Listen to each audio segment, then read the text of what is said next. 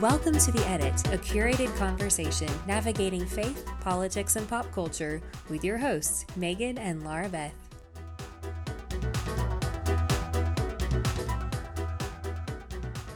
In this episode, we go behind the scenes with young Republican, businessman, and Greenville native Congressman William Timmons.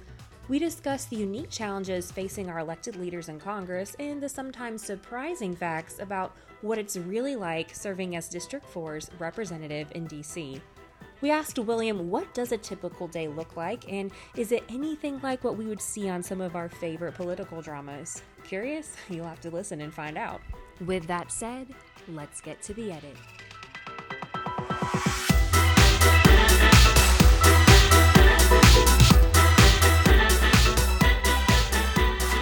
Well, hello and welcome back to The Edit. We are honored to be joined today by a very special guest, Congressman William Timmons.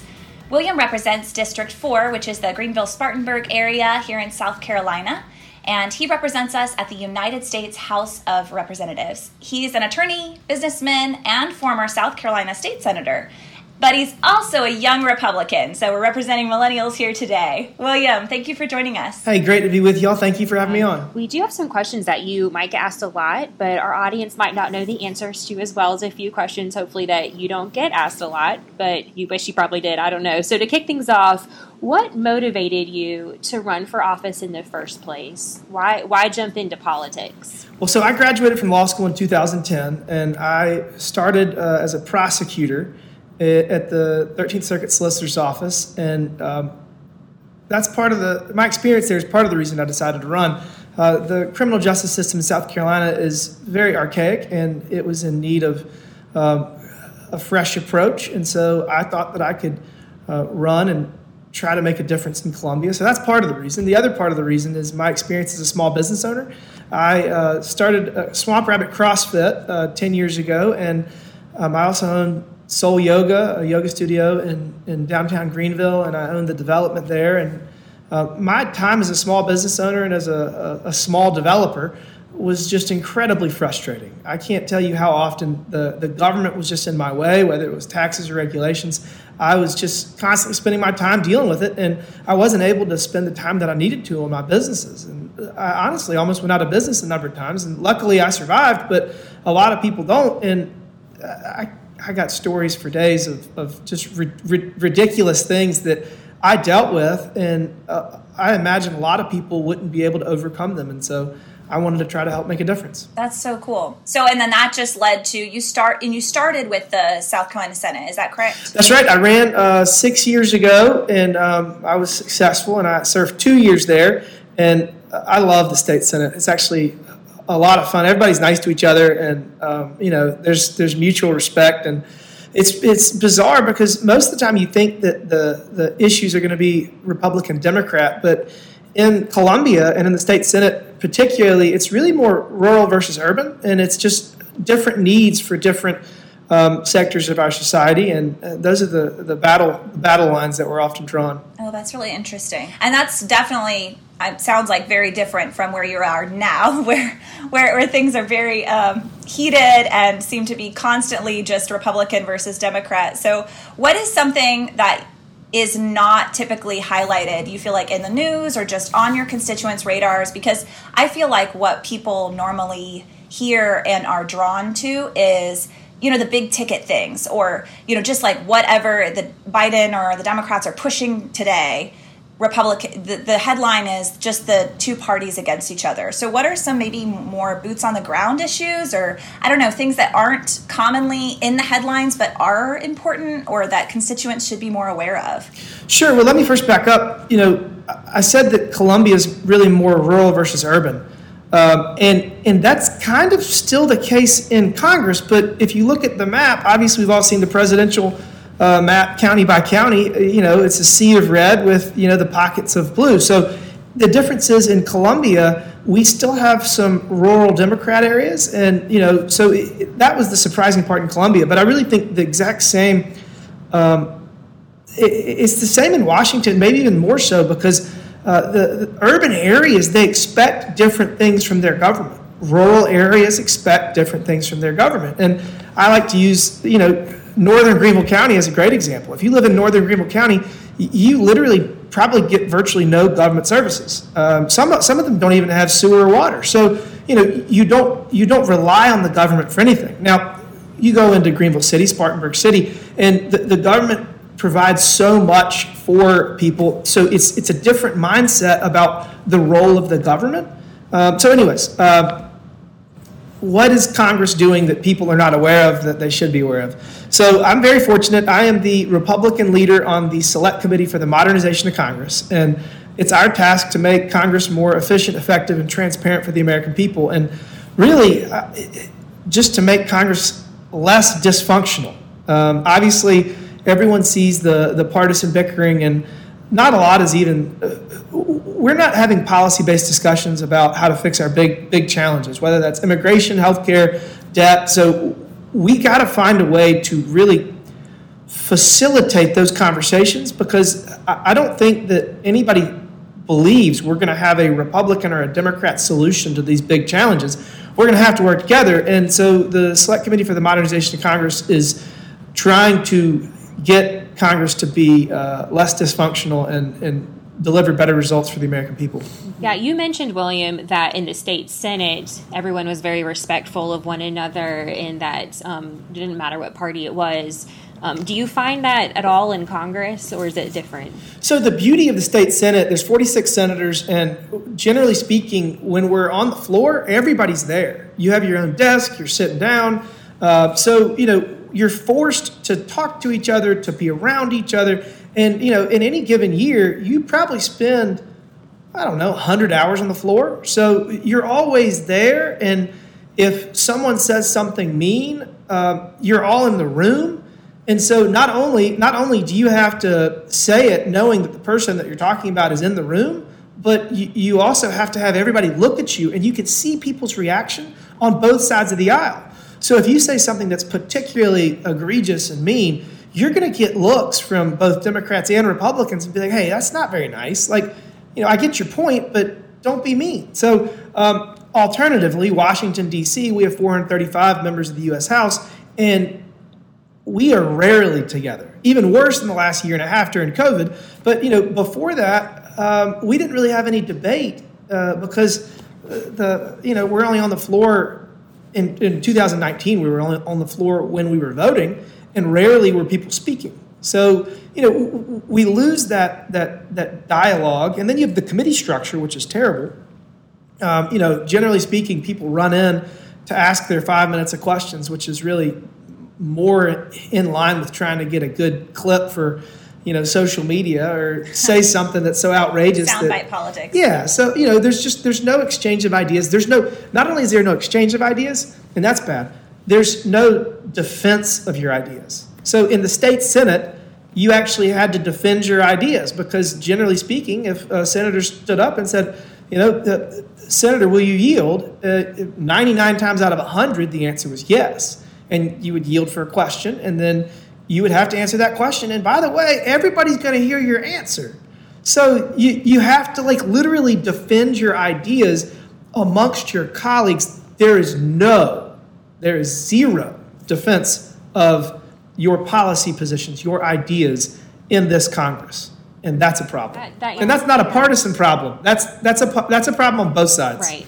Oh, yeah. That gives us a really good look behind the scenes. I think it's easy to think we know what happens, and we compare it to what we do know. So that's really actually very helpful and kind of enlightening.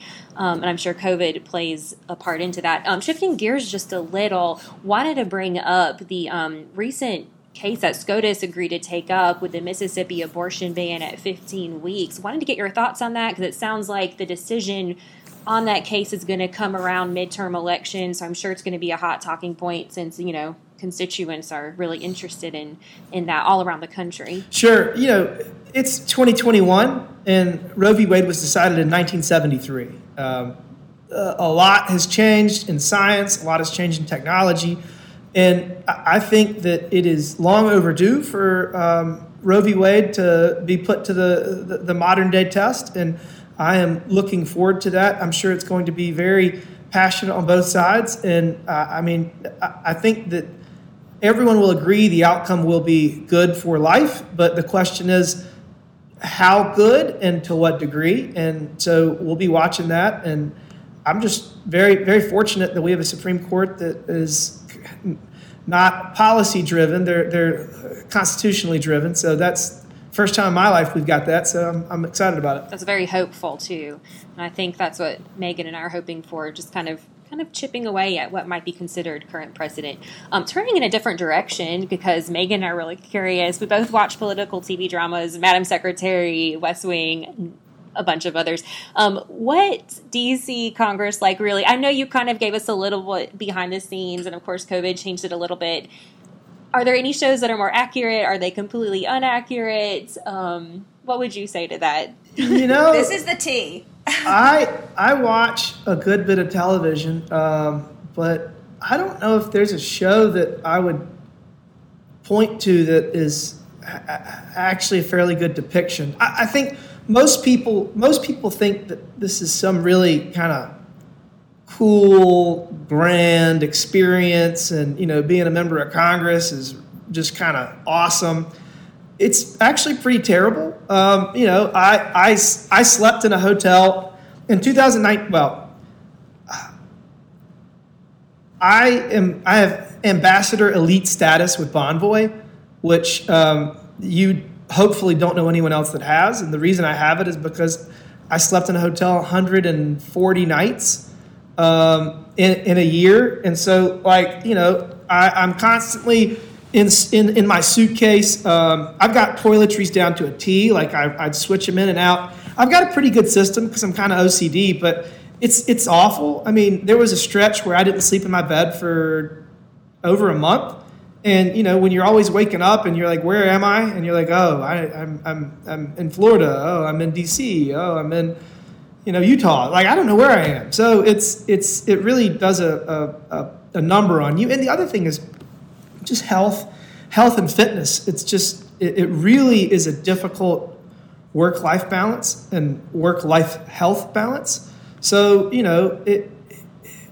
if there's some really bad show out there where all the characters are just kind of on a steep decline to misery, that's probably it. But I don't know. So let me finish with a positive. I do think that it is extremely important, because right now I think our country's on a fast decline.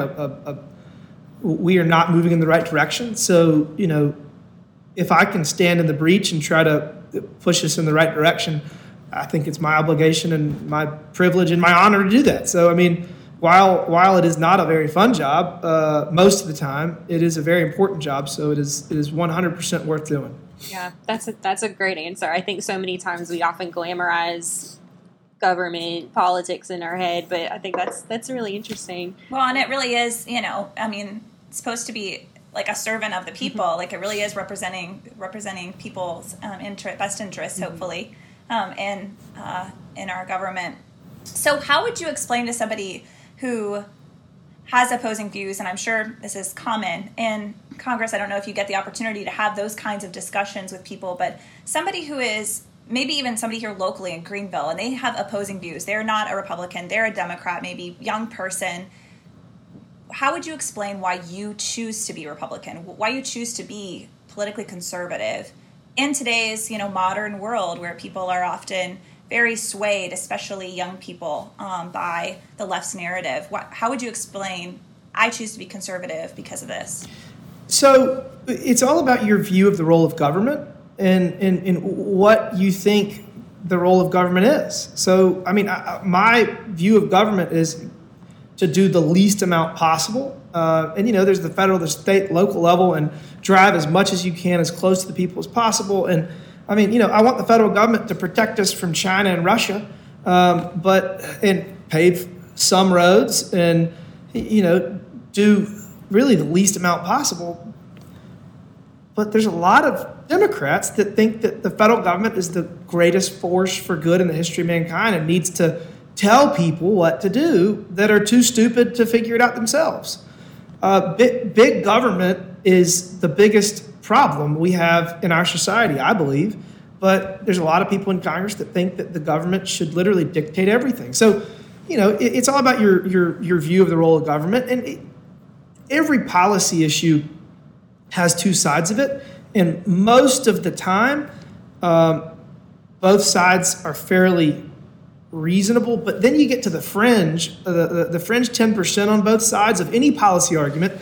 And honestly, they just don't add up. And a lot of it's just kind of bomb throwing to get a headline. And that's on both sides of the aisle. So, I mean, I would encourage anyone listening that is questioning the direction they want this country to go, just look at the policies that each side are espousing on the different issues. I try to be very pragmatic in my approach to the issues. And, we got $30 trillion worth of debt. We're probably going to have 35 or 40 in the next decade. If we don't get our country back in line financially, we're not going to have a country. We're just not going to have one. So, the Democrats have proposed spending $120 trillion in the next decade. That's just not possible. So, that's not a real policy solution. So, what's the alternative? And then let's have that conversation. But, I just think that we need to be good stewards of what has been given to us by the previous generation. And it's just, we're not good stewards right now. We're just not. I was going to say, as we're wrapping things up, and we've hit on some different things, my last question was going to be about hobbies and interests that you have outside of politics. Although now I'm hearing this and thinking, I don't think William does anything else except for oh my gosh! So defend us right in Congress. That's about it. The last year and a half has probably been one of the most challenging year and a halves of my life. So, not in addition to the pandemic. And just really, our team has been in overdrive to help all the people of the 4th Congressional District with constituent services related to the PPP program or, health care benefits or unemployment benefits, just whatever it is. The pandemic put a lot of people into a reliant position on government. And if the government's going to shut your business down, the government needs to help make you whole, and it's my job to be your advocate. So I've spent a lot of time on that. I got a master's in cybersecurity. I graduated last week, and that was a bad idea. I mean, I learned a lot. It was great, but I probably wrote 200 plus pages of papers and spent probably 1,000 hours in the last year on it, and that was overwhelming. I also am in the South Carolina Air National Guard, and in the last 18 months, I've been on orders for 4 of them, 3.5 of them. So, spending 4 months in uniform has also been very challenging. And I got married, and, wow.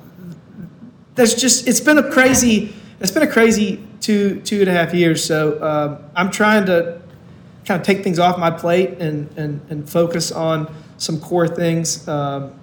I'm definitely not going to get another graduate degree anytime soon. Yeah, yikes. But what a time to get a degree in cybersecurity. I mean, honestly. I was making all these jokes at our graduation. I was like, hey, guys, you remember all that money we just spent on this degree? I was like, seems a little more valuable in the middle of the biggest cybersecurity attack in the history of our country. Yeah. But, it's a great spot for me to spend time and focus on, and I think it's going to be increasingly important. But normally I would play golf and tennis, and I would exercise more. I used to exercise 5 days a week, twice a day, and now I'm doing great if I can exercise 5 times in a month, so that's good. But I'm sure Swamp Rabbit CrossFit misses you. Well, we are thankful for what you're doing. Yes. Yeah, thank you so much for joining us today. And we want to thank our listeners for tuning in. Don't forget to follow us for more content, to get involved in the discussion and share on our Instagram, Facebook, and Twitter. And please subscribe and review on Apple Podcasts. William, where can our listeners find you on social media? We are Rep Timmons and Vote Timmons, depending on campaign versus official. And they're welcome to follow us on both. We're working hard, and we are just very privileged to be up here fighting the good fight and helping our constituents get whatever they deserve from the federal government. So please reach out if we can ever do anything. But thank you all for having me on. This was fun. We'll do this again. Yeah, awesome. Thank you, William. Yes. Thank you. See ya.